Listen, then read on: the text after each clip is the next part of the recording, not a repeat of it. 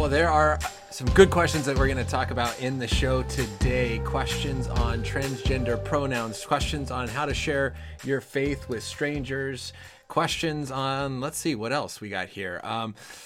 How much can you deviate from historic Christian doctrine before you are not saved? Advice on keeping your cool when people write rude comments. What to do when Christians are, let's see exactly what this one says. Where did it go? Oh my goodness, it's gone. There it is. Why is it that so many Christians, this person said, why churches are corrupt when they're supposed to be the people who listen to God the most? And so these are some of the questions that came in on Instagram, on social media ahead of time. And so that's what we're going to address, as well as if you have questions here, we are going to address some of your questions as well. So you can always connect on social media. If you're listening to this after the fact, you can connect on social media. You can send in your questions for the next Q&A, which will be the last Friday of the month. I had to change it to 3 p.m. instead of 2 p.m. because I'm back to school. I'm back teaching on campus and I'm in class. And so I can't get home as quickly as I used to just finish class and I could start by 2. I can't do that. I got to drive home now. So it'll be 3 o'clock now hopefully from now on, unless there's any other changes, where you can join live or get your questions in ahead of time on social media, and then we can address those in the next Q&A at the end of the next month. As always, though, if you want to call in, there is the opportunity. If you want to send in your name, you can text your name and your question to 714-989-6927, and then you can get a link to join the show live. Now, you can text that number anytime now during the conversation if you are watching live, or you can text it ahead of time for the next Q&A show.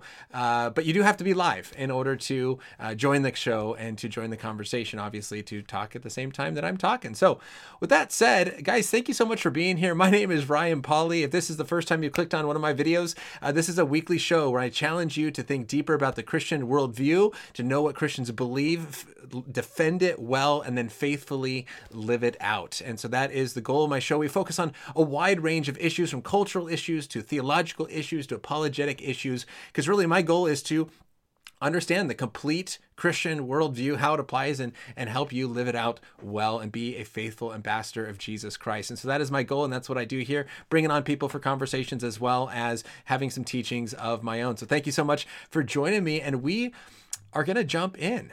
So the first question came in on Instagram. Again, if I didn't make this clear, this is a Q&A. Questions came in ahead of time. You can post questions. Oh, I didn't say this. You can post questions in the live chat here if you don't want to join the show. So you didn't miss out on your opportunity from not doing it earlier on social media. You can post your questions in the live chat, and I'll get to those as I can. I have some questions from social media, as well as give me a call. All right, so let's jump into the first one. Came in on Instagram. How far can we deviate from the core Christian doctrine before it becomes a salvation issue?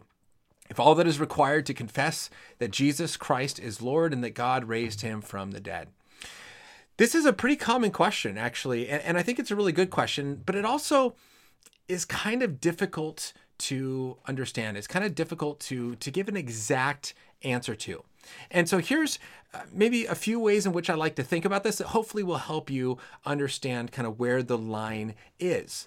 Now, oddly enough, this also relates to the video that I did about a month or so ago on if baptism is required for salvation. I got some pushback on that video where scripture says, baptism saves you. It's baptism now saves you. And I said, I don't think baptism is required for salvation. I got some pushback, but let me explain why, and hopefully this will help. For most people, we realize that very little is required for salvation, right? So I want you to think of a scenario where a person goes to a church service, goes to a revival service, goes to whatever it may be, right? And here in California, we have, the Angel Stadium used to get packed out with people, and a lot of people would profess their faith in Jesus Christ. And so let's imagine a person goes to this church service, they hear the gospel preach. They hear the gospel preach that you are a sinner in need of salvation, that Jesus Christ has come and paid the cost of that salvation. He's died on the cross to cover your sins. And that person professes their faith in Jesus Christ. It's a legitimate faith. They put their trust and faith in Jesus Christ, and they devote their life to him. Now, if that person then on their way home dies in the car accident, right? The common example given, is that person saved? Now, almost all Christians will say yes. I have met some that say, I'm not sure, but almost every Christian would say, yeah, that person is saved, right? So we recognize they were not baptized. They don't have a deep theological understanding of the Trinity. They have not affirmed their belief in inerrancy or the doctrine of inerrancy. There's a lot of doctrines that they probably don't understand, that they have not came out strongly and said, I believe this doctrine. But we would say that person is saved, even though they have not been baptized and done these things. And that's one reason why I don't think baptism is required. If we honestly believe that baptism is required for salvation, we should stop doing like a sinner's prayer and instead be baptizing people right as soon as they profess faith in Jesus Christ. But we often don't do that. Now, some people might, but that's not as common. We recognize that it's a person, you don't have to do the sinner's prayer, but it's a person recognizing, I am lost, I am a sinner, I am in need of Jesus Christ. They repent of their sins. They turn from their wickedness to follow Jesus Christ as Lord and Savior. That person is saved. And so it's a recognition of what Jesus Christ has done on the cross, right? It's kind of the biblical meta-narrative, creation, fall, redemption, restoration. God created this beautiful creation. We have broken it. We have sinned. Jesus Christ came, paid the penalty of death on the cross, and that by trusting and believing in him, you can have eternal life. There's the gospel message. If you believe in that, you are saved. Now, this then comes in to play with the other doctrines in the next part of this question. So it says, how far now can we deviate from the core doctrine? We realize it's very little before someone is saved, but then what about as you go progressing on in your faith? Right? And so this is where the question comes in of like, okay, now what do you have to believe to be saved? And I think it's very little, as I just explained, versus what if you start rejecting things, right? So you don't have to have a comprehensive understanding of the doctrine of the Trinity in order to be saved. But if you reject the Trinity, if you come out and say, I do not think Jesus is God, then you're not saved. Right? And so if you have a different view of Jesus, if the Jesus you believe in is a completely different Jesus than the historic Christian Jesus, the true Jesus, then you're not saved. Right? So there are doctrines that we recognize as being core fundamental doctrines, that some may say the Bible being the word of God. Right? You don't have to have a full comprehensive understanding of the doctrine of inerrancy and have all the questions worked out about contradictions in the Bible in order to be saved.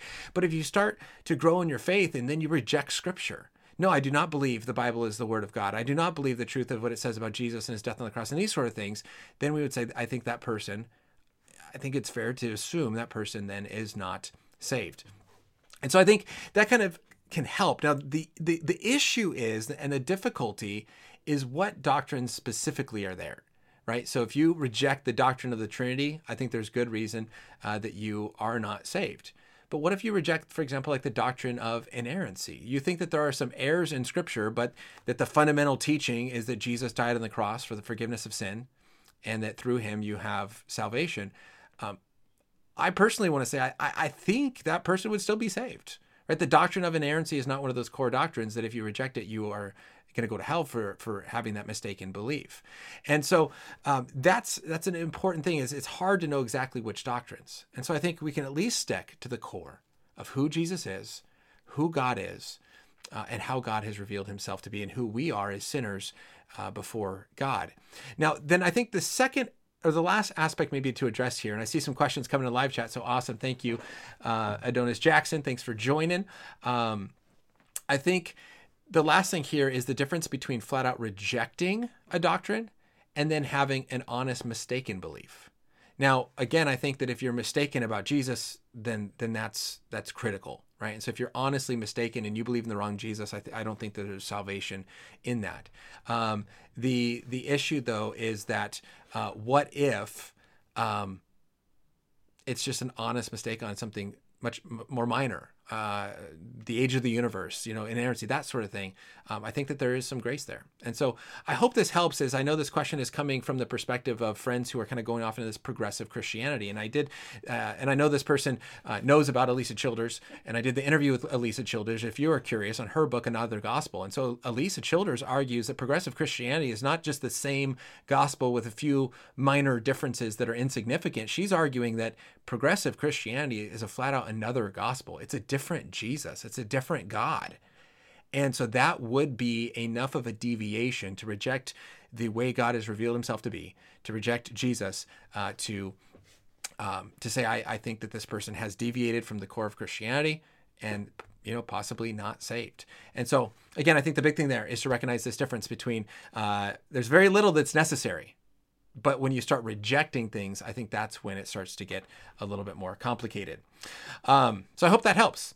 Now, there's a lot of questions that just came in, and I'll try to get to these. It's a little bit more difficult when it's just a verse, and so I got to look up these verses, and it takes a little bit more time. So I'll come back to those for sure. The second question that came in on Instagram: why are there so many churches that are corrupted when they are people who listen to God the most?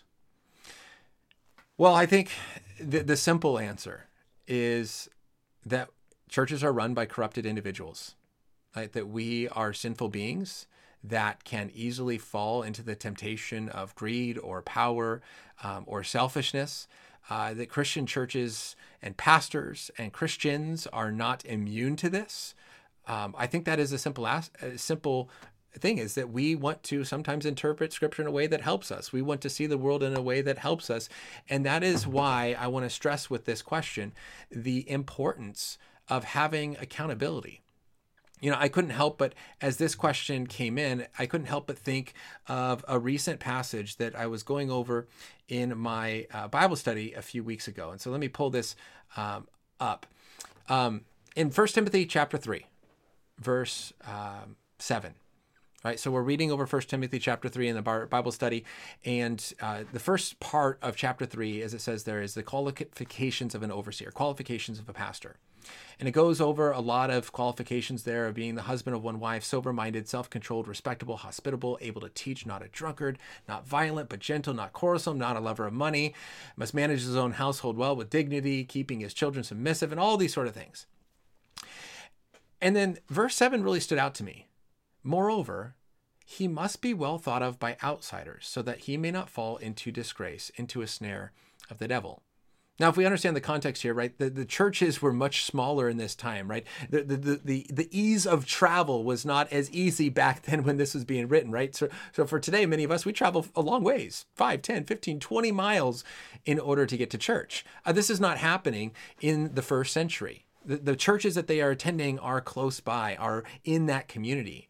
And so everyone knew who the pastor was. Everyone knew who the overseer was, the leader of the church was, and they were involved in the community in a deep, connected way. And so it would have been crazy, right? To be known as the overseer. Many of our pastors today can go into public and no one knows who they are.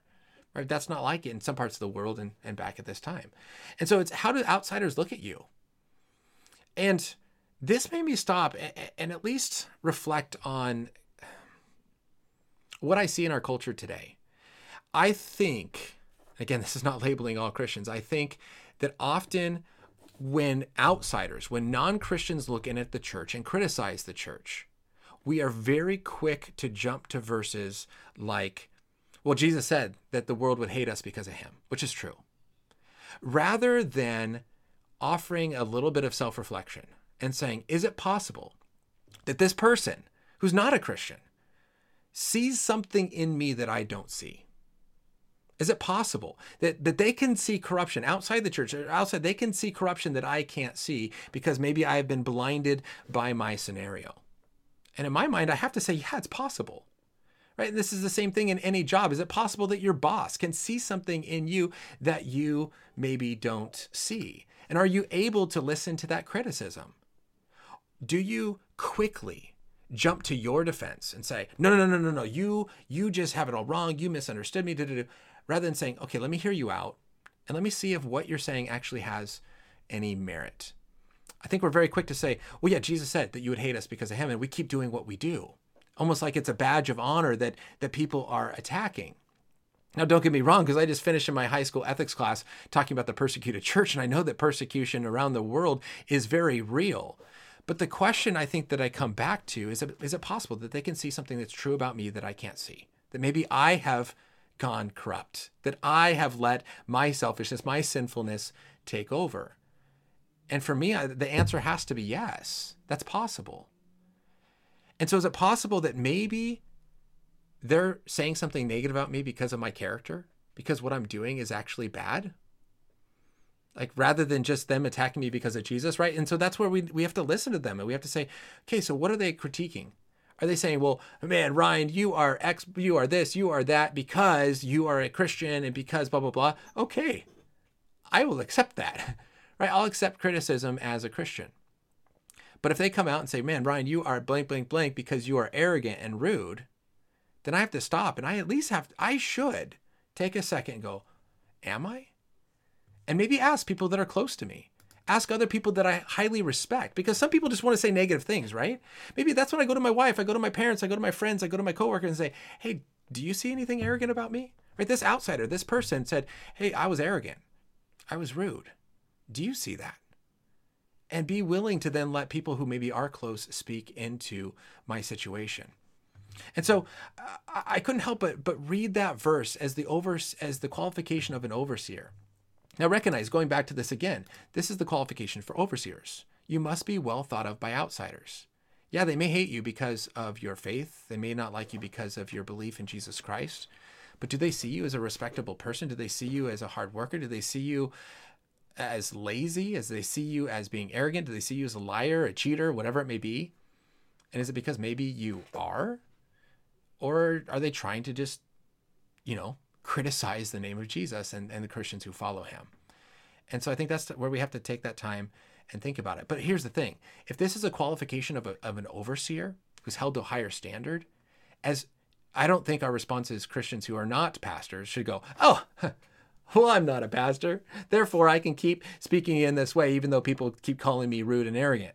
No, if pastors are held accountable to this standard, why not us as well? Why should we not see this as well? And so there's a few thoughts that I have on this question of how do we respond, or why are there churches that are corrupted when they're the people who are supposed to be listening to God the most? And I think that's because our sinful nature can get the best of us, that we become clouded in our own ideas and our pursuit of whatever it may be. And we have to be willing to listen to that criticism. When someone speaks against us, and we can't just say, oh, you're an outsider, you can't speak. What do you know? Well, God wrote the law in the hearts of all people. Romans chapter 2 talks about that. Even the unbeliever, even the person without the law has the law written on their heart so that they are without excuse. Isn't it possible then that they could see something that is true about us that we can't see? I think so. So there's a few thoughts, hopefully, to help with that question as well. Let me jump to a live chat question here. Does Matthew 10:7-8 imply that Christian books and resources should be offered for free? Let's read Matthew 10:7-8. And proclaim as you go, saying, the kingdom of heaven is at hand. Heal the sick, raise the dead, cleanse lepers, cast out demons. You received without paying, give without paying. It's a really good question. I don't think necessarily that this means that all Christian resources should be offered for free. And the main reason is I think that there's a difference here of that what they're doing, at least in my initial reading of this, what they're doing here is not costing money, right? So what we see when you bring up the example of resources and books is that costs money. And so the question is who's going to pay for that, right? And so we have other verses saying the laborer is worthy his wages, right? We have verses of you needing to work and earn money to be able to provide for your family. And so if someone's job is to write, they have done a labor, the labor is worthy his wages. And so if we are expecting all Christians to give out their books for free, if we're expecting all these different resources to be for free, the question is, well, that person is putting in a lot of hard work. They're putting in a lot of time. Their education that they've gone into studying all this stuff, if they're not getting paid for that, then they can't support their family. They can't support themselves. And then they're going to have to go off and get another job. And then they maybe won't have the time to provide the resources that we have. And so I think that there's an aspect of desiring to give it for free, right? And that's where there's a lot of Christians doing this. I don't charge for my thing. I don't charge for my podcast. I don't charge for anything that I do. Everything that I'm done is doing for free, but I'm able to do that because one, I'm working, and two, I have some generous supporters who are able to help me pay for the ability to buy the software that I have. to pay for some lighting and some things to make this look good so that people will watch it. And so there is a necessity of giving of our time and resources and finances for this. And so I think that in Matthew 10 is talking about, proclaim as you go, the kingdom is at heaven. We should be able to preach the gospel without making people pay for us. No, I'm only going to tell you about Jesus if you pay up.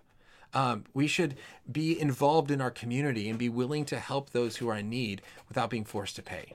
But I think it's a little bit different when the question that came in talking about books and resources is because those books take time. Those books cost money to produce. Someone's got to pay for that. And so that would be a quick little thought there. Now, Adonis, I realize you've put in a lot of questions, and so I'm going to kind of hit yours sporadically throughout this. Thank you for sending those in. I really appreciate it. But we're going to kind of move on. Again, if you have other questions, you can join the call, text your question or text your name and your question to 714-989-6927. You can join audio and have a conversation, as well as you can put your questions in the live chat. So moving along here, next question actually came in on Instagram, and it said, should we use transgender preferred pronoun and name? This is, I've heard a lot of debate on both sides of this. And so I don't know if I have my mind completely made up, but I'm going to share some thoughts and I think some good ways in which we can approach this. Number one, should we use their names? I don't see an issue with using names. Most people I meet and they say, hi, my name is Bob. I call them Bob. If they want to be called a nickname, we call them a nickname. I don't see an issue with names. And a lot of even names now are kind of gender neutral in a sense, where, it's Sam can be a guy or a girl. And there's even some more boy names. Like I was just watching a post by a friend, a girl who's named Jordan, and it's spelled like how guys normally spell Jordan. And so we see this a lot. And even so names aren't necessarily gendered, right? And so I think that's for me where I don't think a name is specifically gendered. Yes, our culture has sometimes attached a gender to a name that, Ryan is more common for guys than girls. But if a girl is named Ryan, then the girl's named Ryan. You call her Ryan. And so I don't see a problem with using the preferred name. We often do that. Preferred pronoun, I kind of go back and forth. And I completely understand the argument that people make that to use the pronoun is actually now affirming something that you do not believe. By calling a biological girl, by calling a biological woman he, you are making a statement that is masculine. And I understand why some people say I'm not willing to do that. I also fully understand the other side, which says I don't want to create this barrier that keeps me from being able to love my friend. And I'm willing to say he in order to get into these conversations, to have that relationship. And I say, I get that. I completely get that. I feel a little bit uncomfortable with using a preferred pronoun. I would, because I do fall a little bit more on the side of that seems like I'm affirming something that I don't believe. And I want to allow myself and others to be true to their conscience, right? Freedom of conscience, as I even talked about in the episode last week with Neil Harden, is this idea of freedom of conscience. And to force someone to say something that they don't believe is making them lie. And so I want to try to defend this idea of the freedom of conscience. And that's why I say this is kind of a conscience issue. And I know some people that say, look, my conscience isn't against this. I think I can use the preferred pronoun, but then you do it in a way to be in that relationship and have that conversation. I go, awesome. If that's what your conscience leads, I don't think that there's a right way, one way or another. Now, I think a middle ground is the interview that, again, was referenced in the show last week with Sean McDowell. I had an interview with a doctor who had a conversation on transgender athletes. And one thing I noticed is that the doctor that was being interviewed, always used like person, individual. Those were the ways in which he spoke is, hey, this person is this, or this individual did this, or he just used their name and would just call them by their first name. And so I think that, to me, I think that's a very reasonable thing that we can do is we can talk about people. Oh yeah, this individual said this. This person said this. and maybe go away from the gender pronouns. Again, I recognize the point also that people bring up is that generally speaking, you're not using pronouns for someone when you're talking to them.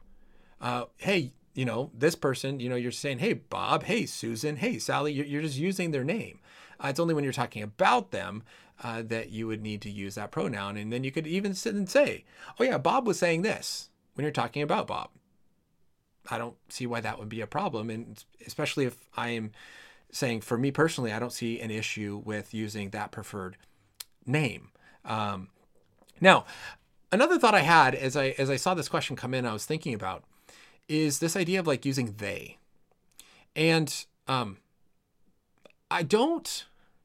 let me put it this way. I don't push against this as much as maybe others might, because I realize I caught myself doing this myself. So for example, there are times where I tell a story about a student to my students. Now, maybe it's like a former student who graduated a few years earlier, but I don't want to give away like any information about the student.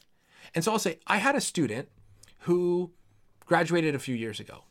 And I don't want to keep saying, now this student said this, and the student said this, and the student said this. And so I'll tell the story. I'll say, okay, I had a student who graduated a few years ago, and they said this. And they came to me and said this. And I'm using they in that singular sense. And so I go, hey,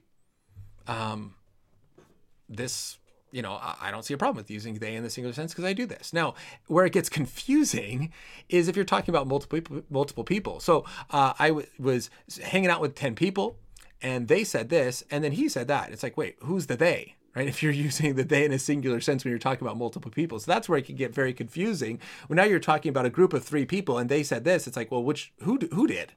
That's where it could get very confusing. If the context is just a singular person, I've used they. Maybe it's inappropriate because I'm trying to conceal the gender of that student. And so I don't see as big of a problem as doing that as others may see. So I think that's a hard issue. When it comes to gender pronouns, I think it's kind of up to the conscience. I would have a difficult time using the preferred pronoun. And so I would lean towards saying the individual said this or this person, or just using their name. Now, if then they came to me and said, you have to use my pronoun, then I would hopefully be able to get into a little bit of a better conversation with them and say, why do you think it's okay to force me to say something I don't believe? Like, and I would want to try to have that kind of worldview conversation with the person. If they're coming to me saying, no, I don't want you to just use my preferred name. I don't want you to just use a kind of a non-gender person or the individual. You have to use my pronoun. I hope that I would have that better conversation with them. But if it's not being forced upon me, I would probably go the other route and just using those different, what's the word I'm looking for? Those different words to refer to the individual. Wonderful.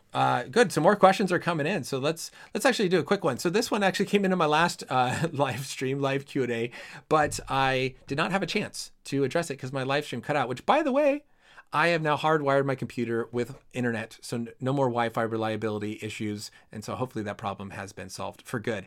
But the question is, what made me grow my beard? Well, this has a very simple answer. I don't like shaving, and it was about Christmas time, and I looked at my wife one day. I was like, hey, should I cut it off? Because normally she's like, yeah, shave. And she's like, hey, let it grow, see what happens. And that was it. Really, that's all that it is.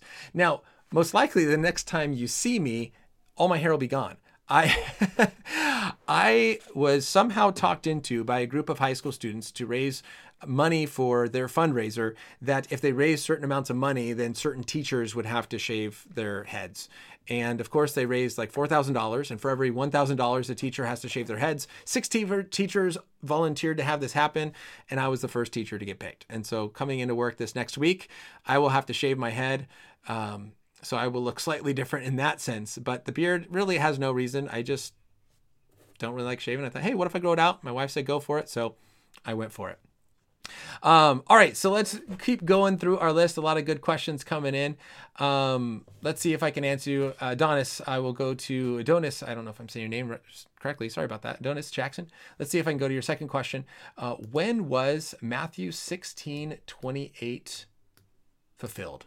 All right, so let's jump over here to Matthew 16:28. Truly I say to you, there are some standing here who will not taste death until they see the Son of Man coming in his kingdom. Yeah, so this is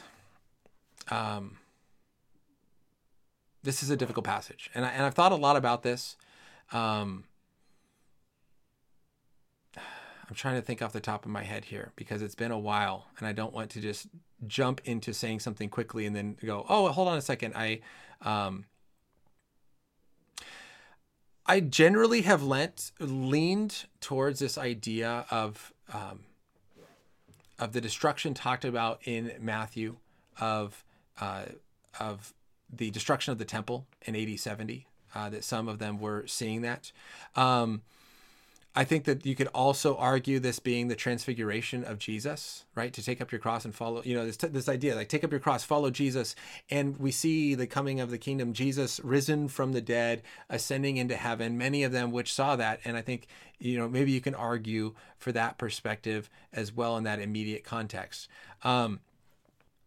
I wish I had more to say on this. Maybe let me put in a little bit more thought on this because it's been a while before I think I've really gone into depth into the fulfillment of this. But I think there's definitely aspects of this that I think are relevant to the destruction of the things that we'll see in, in AD 70, the destruction of the temple, as well as the ascension of Jesus. Actually, let me go to your second question, Adonis, here, because I think this is relevant to what we talked about before. You asked here, if I can bring up the second one, does Scripture prohibit women from being deacons? Now, that's not where I'm supposed to do that. There we go. This comes right after what we were talking about of the qualification of overseers. I don't see a prohibition of women being deacons. For one reason is, here's the qualifications of a deacon, and it says must be dignified, double-tongued. It gives a lot of the qualifications similar to the qualifications of the elder. And then it says, let their wives likewise be dignified, not slanderous, be sober-minded, faithful in all things. Now, if you look at that, the Greek that is used there, it talks about, let me pull this up really quick. I have my notes. This can be interpreted, the wives of the deacons, so let their wives. It can also be translated, let the women deacons, or the women who assist the deacons. And so I think we see it's likewise is a new category of what we just saw. Likewise, let the women, it's possible, let the women there be dignified, not slanderous, not sober-minded, faithful in all things. Then let deacons each be the husband of one wife. And then now we're talking about the husbands again. And so I don't see the same restriction as far as women deacons as the arguments given in the first section of 1 Timothy for women elders. And so I don't see that same prohibition, especially if in verse, where is that? In verse 12, no, just kidding, verse 11, it's not necessarily the wives of deacons, but can be translated in the female deacons. So there's a few thoughts there on that passage. Hopefully that helps a little bit. All right, let's keep moving forward to our next question. What advice can you give for keeping your cool when people write rude comments? Now, this came after I shared a few things about people saying, what is this world coming to if this guy can be a teacher? I'll just be honest with you. I'm not the best at keeping my cool at this time. I'm not. I need, and so this is my first piece of advice. I need people in my life, my wife, my friends, to be like, calm down, put the phone away, just be gone. Right? Because I think there's times where we can spend so much time on social media and we can spend a lot of time on YouTube and a lot of nasty things are being said that it can really work us up. And so I think that there's just an aspect of just putting it away. And it's not like I'm trying to hide from it. It's not just like I just want to stay ignorant of what's happening. There's just, I think, such good truth of the need for the health of the soul and the need to kind of protect ourselves in that sense. And so that's one thing is I need awesome people in my life to be able to speak truth, to help me with those kind of rude, with those rude comments. Now, at the same time, when they come from non-believers, please hear me. I'm not saying non-believers. I'm expecting you to be rude or anything like that. But it's different. Then for me, the comments that really get me are from Christians. Right? When a Christian comes on and calls me false teachers and a heretic and a blind guy and all this kind of stuff that Jesus said, I think, again, kind of similar to the first conversation of we're really quick to point to the verses that say, well, Jesus said that people would hate me because of him. that you would hate me because of him. And so we're okay with being jerks. And I think in the same way, we're really quick to jump to the verses of Jesus calling the Pharisees blind guides and hypocrites, or the verses of Jesus flipping over the tables, and to justify certain actions and behaviors that we have, rather than, what about the verses where the woman's caught in adultery and Jesus shows love and compassion? What about the verse where John the Baptist sends his disciples to Jesus? Hey, are you really the guy we're waiting for? Right? Are you really this guy? Well, John the Baptist is in prison. Jesus could have easily said, like, oh my goodness, John the Baptist, he has lost his mind. He's gone crazy. He's now teaching false things because he's questioning my divinity. And he could have easily come out against John the Baptist for having little faith and doubt and all this kind of stuff. But Jesus responds and says, there is no man born of woman greater than John the Baptist. Think about the grace that Jesus had there, recognizing what's true, recognizing the circumstances that John is speaking from. And I think we sometimes forget those verses when engaging people in public. And so for me, the hardest is when Christians come after me. And I want to go, oh my goodness, like, where is the love? Where is the compassion that Jesus came in? This, again, that's not disregarding truth, but where's the compassion? Where's the love of saying, here is a broken sinner, here is, and they want to say, well, but you're teaching. And I get that. Teachers should be held at higher standard. That's what's often said to me is, hey, but you're teaching. True, I am. And I will be accountable for the things that I say. And that is why I spend so much time making sure that what I say is true to the best of my abilities. But I think that even if someone is teaching, it doesn't give us the right to just completely slam them. Is there ways where we can, like, I mean, I'm a teacher. I mean, but I don't teach little kids, but think of a teacher who's teaching a little kid. A little kid gets a bunch of math problems wrong. You don't mock them. You don't humiliate them. You don't slam them. You come alongside and you say, why did you think the answer was 7? Right? 2 plus 2 puts 22. Why do you think the answer is 22? Oh, right? And this is the same thing I try to do with my students. Why do you think this way about worldviews? Okay, it's because you're starting with a faulty premise that this and this and this. And so here, let's shift this one piece. Or the question I answered for my students today is this idea of, why is God sending good people to hell? And it's like, well, yeah, that's unfair. Right? Isn't it unfair to God send good people to hell? Yeah, that would be unfair. If God is sending a bunch of innocent people to hell, that is unfair. But why do you think people are innocent?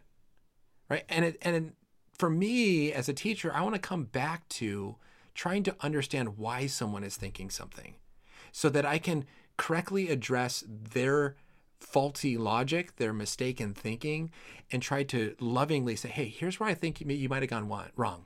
What do you think about this? Have you considered this? Have you considered, as a Christian, that Jesus said no one is good but God? So why do we still think that we're these good people? And so that's the goal that I try to have. And so it's hard for me when Christians are writing these rude comments, because that's what we see online. My goodness, if you're watching, this is too common. We are so quick to blast people online, rather than say, hey, where are you coming from? What are the faulty ideas that this person has that's leading them to this conclusion? How do we understand this? And so that's what we have to recognize here. All right, Quinn asks, what does God think about gays?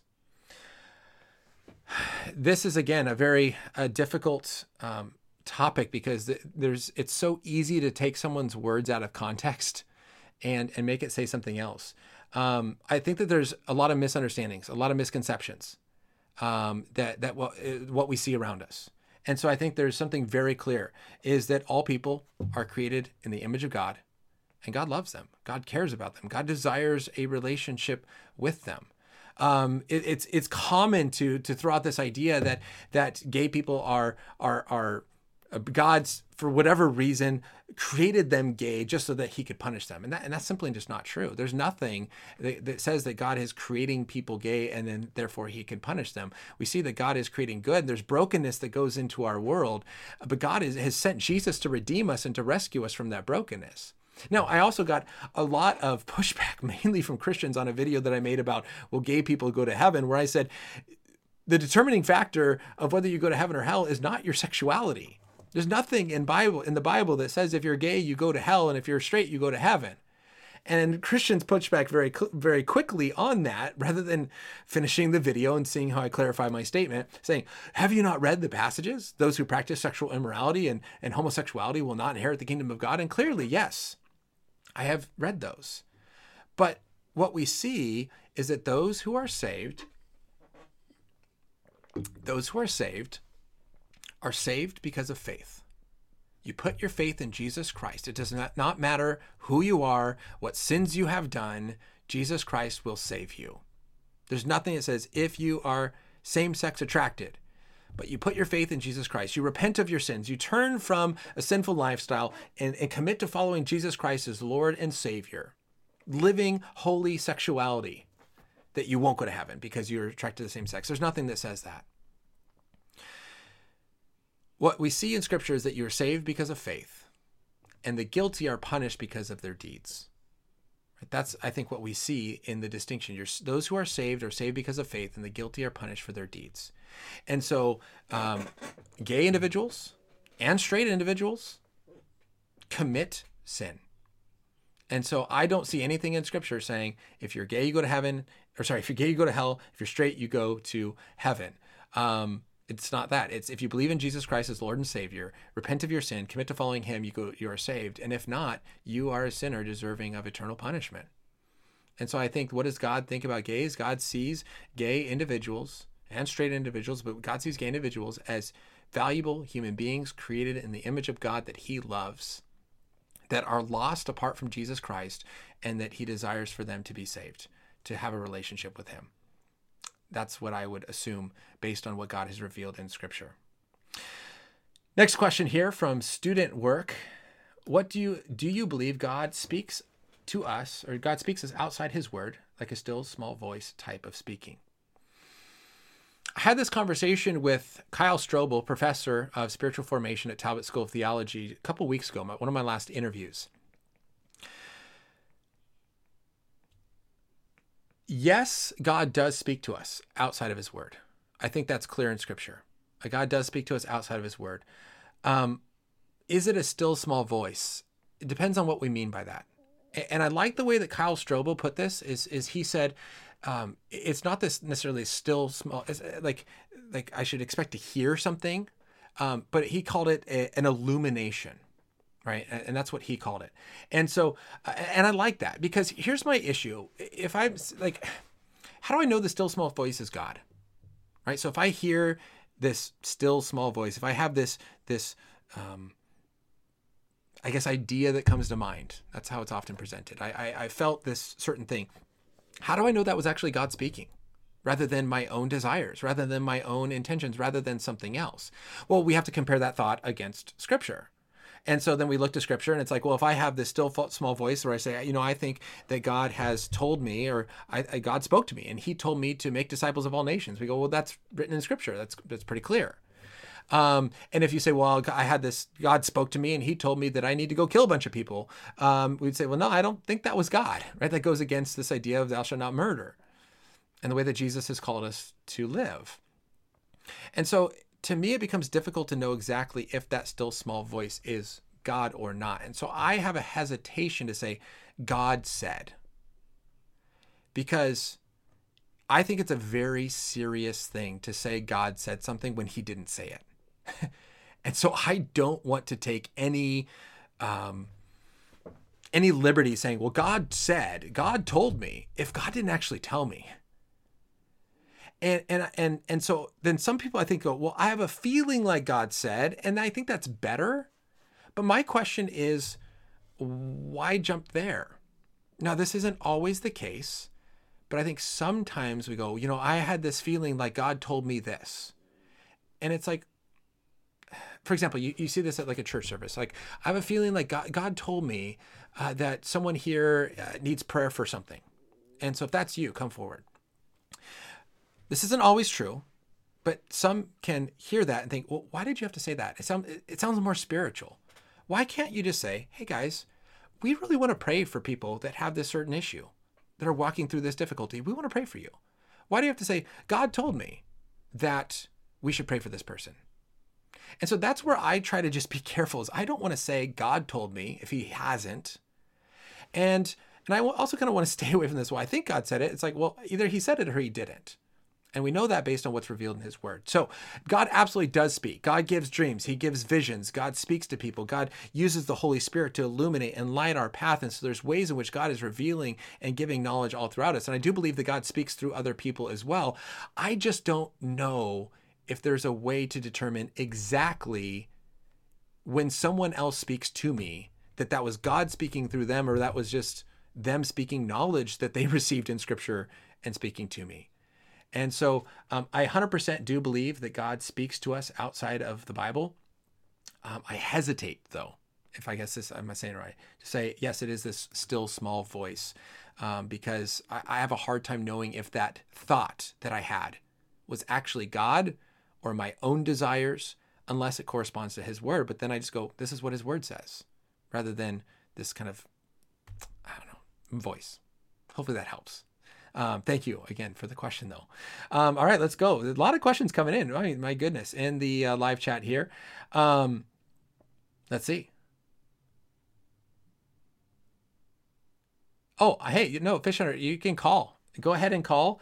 You won't interrupt my train of thought. You pop in on the side in a waiting room, and then I will let you in. So go ahead and call in. There we go. All right, Christian is calling. Let me answer here, and then let me put you. I don't know why, but here we go. Room green room. All right, Christian, thank you so much for calling. Hi. Hello. I hope everybody can hear you too. I always think I do this wrong, but then it always comes through. Okay, so, yeah. What's your question? So I have a neo-pagan friend, right? And I've been trying to talk to him about the gospel and everything. And basically, he made the argument that the Bible is it's basically historical fiction, right? And I'm like, okay, well, do you think Jesus existed? And then he kind of had a cop-out, and he basically said, well, I've been told that it's not wise to say either yes or no. I'm like, well, didn't you just already say that you didn't? So, I mean, it's just kind of like that. And then he's like, well, yeah. And I don't know. It feels like no matter what I say, it just falls on deaf ears. And it's kind of frustrating. Like, just how do you deal with that? Yeah. So, my goodness. I think that's a great question, because this is the frustration of remaining faithful, having these conversations, at the same time recognizing that people maybe are not open and willing. Now, I think that, so for example, like I've heard comments before of like people talking to like Mormon missionaries that come to their house, and it's like, I've determined that this Mormon is not going to accept faith. Their mind is closed, and so I'm done. And they kind of write this person off. And my pushback is, man, you don't know. Like, I don't know how God is working in their life. I don't know how God is responding. And I don't know what it's going to be or when it's going to be that God actually opens their eyes and allows this person to hear. And so I want to, the best of my ability, continue to have that conversation as long as they're willing to have it. Yeah. Now, at the same time, there's times where it kind of gets frustrating, and I'm going to be a little bit more forceful and maybe kind of call them out. It's like, okay, listen, this is getting crazy. I bring this up and you completely reject it. Like, where are you coming from? And like, I want to really kind of maybe hold their feet to the fire a little bit. And if they come out and they say, I don't care, I don't listen to logic, I just believe whatever I want, and truth is not important. I think that's where you have the kind of the Frank Turek question, right? The question that Frank Turek, if you follow him, he always asks is, if Christianity were true, would you become a Christian?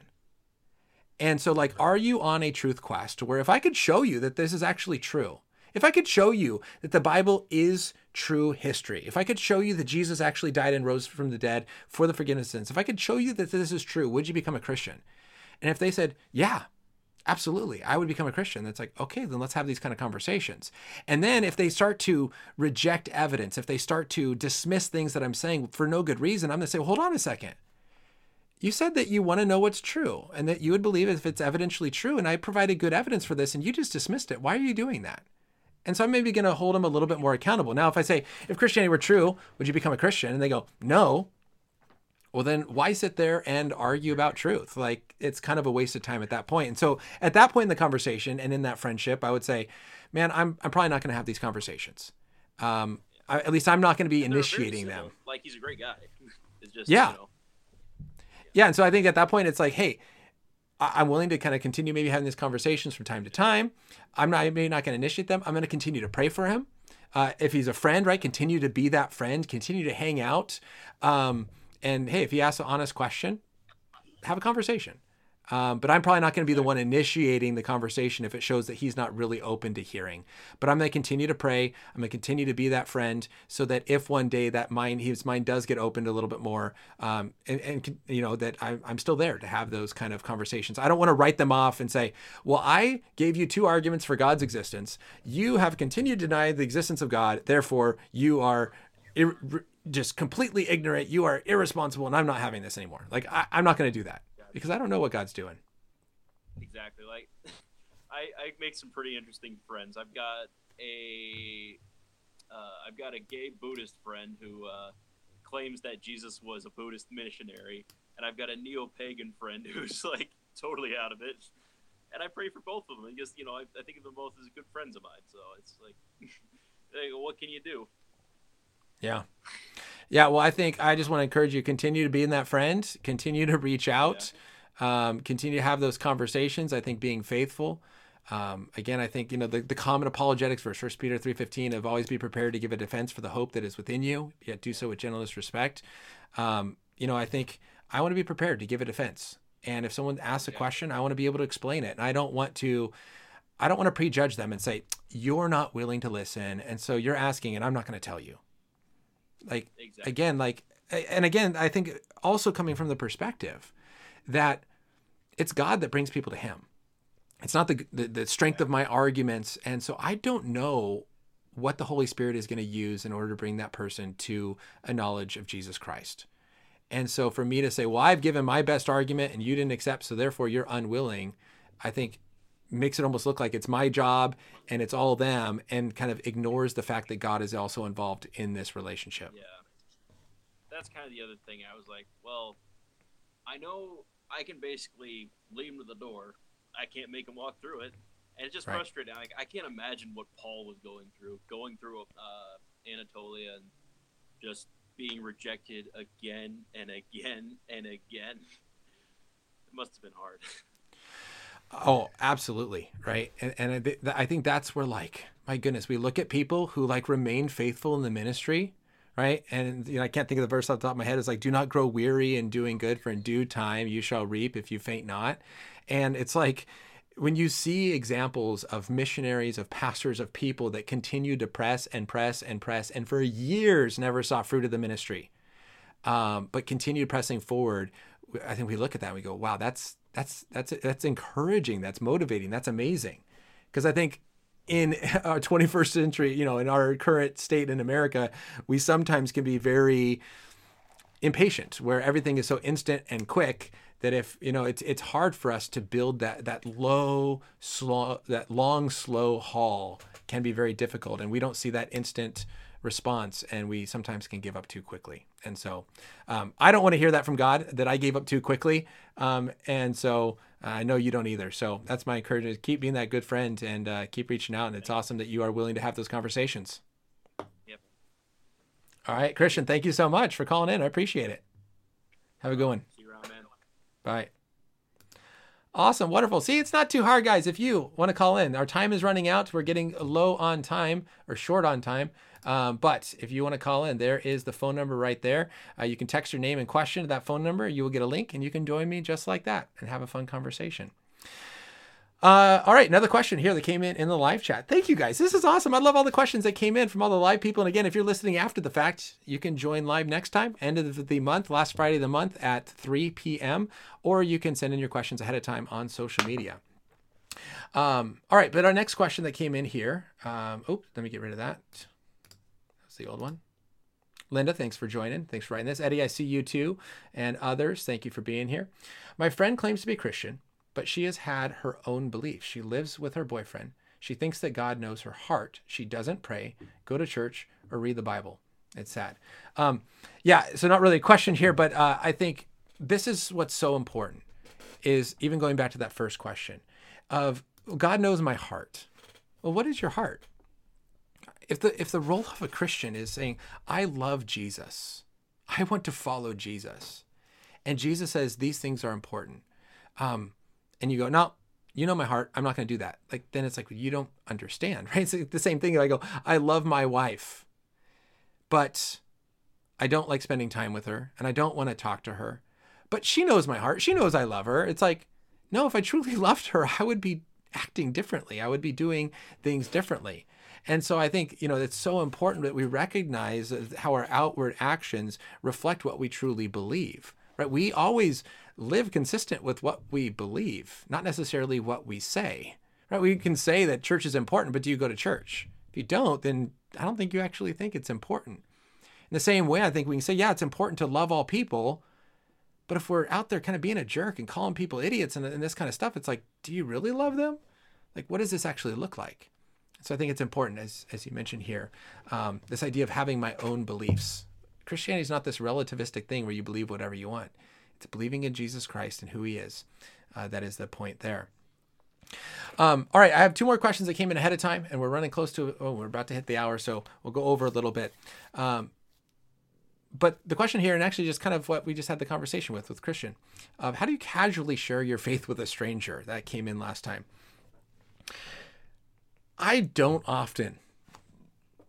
I am not the evangelist that is always out there trying to figure out how to share, my faith with a stranger. Where I'm at is I want to make myself available. I want to make myself open to having those conversations when they come up. And so often for me, it's, and I share this as on the airplane. I want to sit down. And when I sit down, I say hi to the person next to me. And if they're willing to talk, let's talk. If they're not, I'm not going to force that conversation. I'm not going to say, hey, this plane, if this plane crashes, are you going to be going to heaven or hell? It could get shot down right now. Like, I'm not going to say that. Some people's like, hey, where are my keys? Oh, keys, but do you have the keys to the kingdom? Have you paid for your meal? No, but Jesus paid the price for your sins. Like, that's not me. I think those are kind of cheesy. If you do them and they work, that's awesome. But that's not me. Instead, I just kind of want to try to look for ways in which to get involved in conversations. And for me, it's a little bit easier when people say, well, what do you do? And I say, I'm a teacher. It's almost natural to say, what do you teach? And I say, well, I teach a historical Christian doctrine, apologetics, and comparative religions and worldviews and a philosophy of ethics. And it's like, oh my goodness. And they want to have those kind of conversations. Or I'm an apologist. I do YouTube. And so people want to know about the channel. And so it's easy to kind of get into those kind of conversations. And so I don't just casually share my faith with strangers. Now, one thing that we do though, is I work for Maven as a field guide, and we take trips up to Berkeley and out to Utah where we'd get into conversations on the street with people. And there we have like a conversation guide. And so we have a questionnaire, and we walk up and say, hey, we're here doing a religious survey. Can we ask you some questions about religion? And that's one way in which we train students when we go to Berkeley and how to get into religious conversations is we have these kind of conversational surveys. And so those are some ways that we can casually share faith with a stranger. But one thing is I think it's just being aware. Having your eyes open to see things. Greg Koukl talks a lot about this, of just being at restaurants and seeing someone's tattoo and saying, hey, what does that mean? Or seeing someone's name and asking about their name, and seeing personal things about people, and allowing them to speak about that, I think is so huge. Last question I have here that came in ahead of time actually came in for my wife. And so my wife, if you don't know, my wife is Emily. She is here in the live chat. She's joined. The question came in for her. If she could share some insights, ideas, and ways to be supportive towards the Asian community, because my wife is Vietnamese. My wife was born in Vietnam, came here to the United States when she was about 3 years old. And so the question came in on Instagram for her and said, could Emily share any insights, ideas, or ways to be supportive towards the Asian community, especially the female Asian community, given the recent turmoil in Atlanta? It's been very heavy on my heart, and I would like to learn how I can best be supportive. And so I asked Emily if she would kind of maybe write down some talking points, or write down a few things, some ways to be supportive, or ideas and insights to give. And so she's given me a few things here that I will kind of work through. Number one is, she wrote down, is ask how we're doing. How does this affect us? Kind of what has been their experience? I think I couldn't help, and I've talked obviously a lot with my wife about this, I couldn't help but seeing a connection between what's currently going on now in the race issues, and if you heard about what happened with Ravi Zacharias, the famous Christian apologist, evangelist that passed away, and then word came out that he has living a double life, that he was involved in sexual misconduct and sexual manipulation and spiritual abuse of women for years. And the first woman that came out and spoke against him in 2017 came out and said this is what he did, and called him out for his sexual sin. And most people did not believe her. In fact, she received hate criticism of, rather than at least giving her the benefit of the doubt, maybe what she's doing has some truth to it, immediately slammed her as trying to take advantage of Ravi, trying to take down a big Christian leader. She was the enemy. She's trying just to destroy Christianity, destroy Ravi. She got hate mail. She had to move to a different city just to get away from people, to a place where people did not know her. And it wasn't for another 3 years that even more evidence that came out, that most Christians now are saying, oh my goodness, Ravi was wrong. Ravi did evil things. Oh my goodness, I didn't see it. And I know for me personally, my first reaction in 2017 when I heard that is I quickly dismissed it. Okay, yeah, here's another person claiming, crying wolf, so to speak. Probably nothing there, because Ravi, dude, he's this amazing dude. Clearly he couldn't do anything like this. Kind of going back to the first question of, are we willing to listen from outsiders, from other people, and give them maybe the benefit of the doubt that what they're saying is true? Or are we going to stick to our people, our side, our person? Here's Ravi. No way. Rather than saying, Ravi is a fallen human being. He could. Is there any reason to believe this person, rather than immediately demonizing her and criticizing her? And a lot of stories have been coming out since this, of just sexual abuse in general, of women feeling like they can't speak up. Because here's, I think, the question to ask is, what do they have to say in order to prove their point? What do they have to say before we actually believe them? Because if they come out and say something and it doesn't meet this burden of proof that we think that they should be able to have, then we quickly jump to the opposite conclusion. They're lying, they're whatever, they're just trying to destroy this person. And I couldn't help but see how that's very similar here, of being very quick to defend our position. And I guess asking the question when it comes to the Atlanta shooting is, what kind of burden of proof do we need in order to say, for example, that this was racially motivated? And I think here's the other point is, let's say, for example, because there's reports of what he said, that he did say that he wanted to kill all Asians. Let's say, just for example, that he didn't say that. Let's say the shooter never once said, I hate Asians, or anything like that. Does that mean that it wasn't racially motivated? Well, of course not. Right? The absence of evidence is not evidence of absence. Just because you don't have evidence for something does not mean the opposite is true. And so I think we sit there and kind of go back and forth, but saying what would it take to prove this? What would it take to actually convince people? And is it possible that people don't speak up because what they have is not as proof as what people need, and we're just going to criticize. We're going to just jump all over them. And we see this with women who are afraid to come out with sexual misconduct because they just get criticized. You're just trying to take down this person. That's the whole Me Too movement. I can't say anything against this powerful Hollywood person unless I have this overwhelming proof, because if it's just my word versus his, I'm going to lose this battle. I couldn't help but seeing that kind of connection here. And so the first point that Emily wrote down was, ask how they're doing. How does this affect us? What has been our experience? Why can't we see this and say, hey, how does this shooting affect you? Rather than sitting there and arguing whether it was racially motivated or not, why can't we look at someone who, as this question was, wanting to understand specifically female Asian community, why can't we say, hey, how does this affect you? What has been your experience? What have you kind of gone through?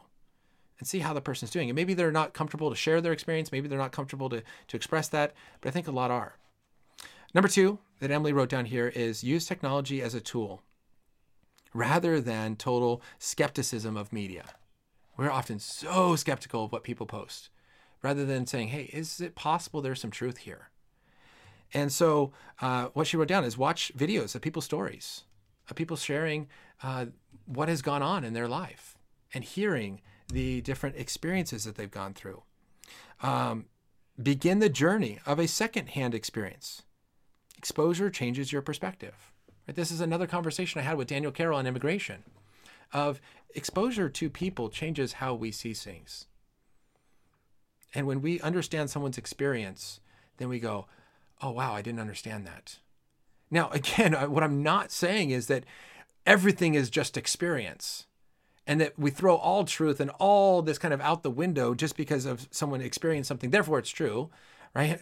This is the argument that's often made of, what we see in like progressive Christianity is we experience, the LGBTQ community, and then we dismiss everything the scripture has to say about homosexuality. I don't think that's the case, but there's real times where when you experience something, even if it's secondhand, it gives you a better understanding of how to relate to the person. It gives you a better understanding of knowing them, of being able to talk to them and go, oh my goodness, I didn't know that. And I think that's the benefit. A lot of movies and a lot of what social media can do is that there are so many stories that are being spread that we often get so skeptical rather than saying, well, maybe these stories are just finally being shared. And understanding that. And so use technology as a tool. Number 3, last thing that she said here is help us speak up. This is the last point that she made here. Help us speak up.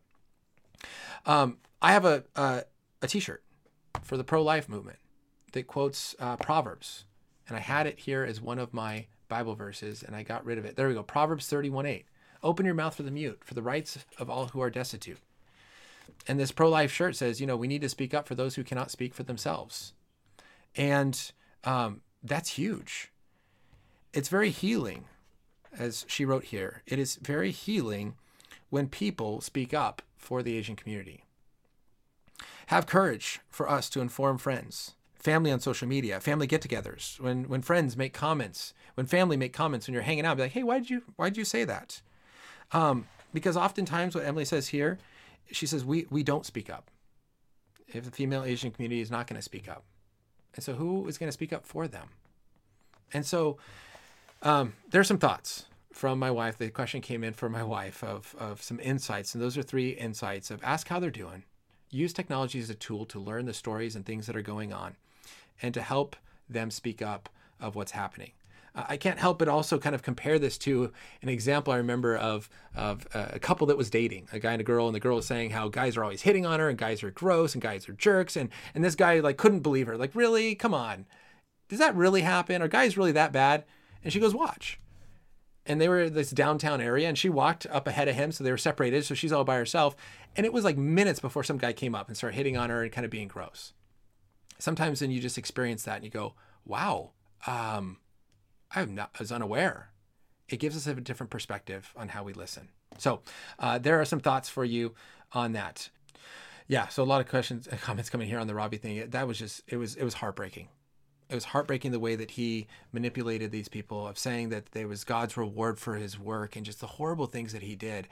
And it's like, man, what if we would have given that first person in 2017, the first woman that came out, at least more of an investigation? And that's what people try to do. It's like, all right, let's look into this Ravi. And Ravi quickly denied it. He created this story and then we believed him, rather than saying, hey, is it possible that he has fallen and we need to understand what's going on?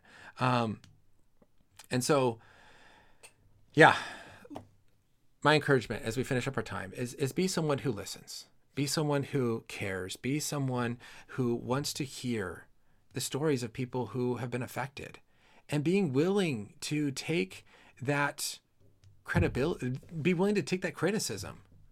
Like, why do we have to feel like we have to so quickly jump to the defense of our side? And what I've said many times is, as Christians, we of all people should be able to say, that's evil. We should be able to call evil evil. Like, that should not be hard for us. Whether it's in the church and Christians being evil, whether it's Ravi Zacharias being evil, whether it's ourselves or our friends, our family, whether it's outside, it should not be hard for us to say, look, that is wrong. And to stand up for what is true and good. And I think it gives Christians a bad name when we can't call evil evil, and we jump to defensiveness, where we jump to this, well, but I need to protect so-and-so, or we kind of jump in that sense. And so I think we need to call evil evil. And then the outside world, and that goes back to, again, how outsiders look at you in 1 Peter 3 and 1 Timothy 3. When we can stand up and say, that's wrong, rather than trying to justify or explain away evil and wrongness, I think that's when the outside world goes, okay, they can recognize it. Why can't we? I hope that you have a wonderful rest of your day. There are more interviews coming up that are being scheduled, more conversations happening. I hope that you've enjoyed this. Share this with a family and friend. And thank you. Oh my goodness. Thank you so much. So many questions came in, so many different conversations. Thank you so much for joining the show, for sending in those questions, and for making this a fun Q&A. Again, there's going to be another live Q&A at the end of the month, at the very end of April. So I will see you guys again then, as well as other interviews coming up. There's going to be other things that pop over here on the side that can be of help to you as well. See you all. Have a wonderful rest of your day. Bye, everybody. Just as you leave, won't hesitate to follow. Your love will guide my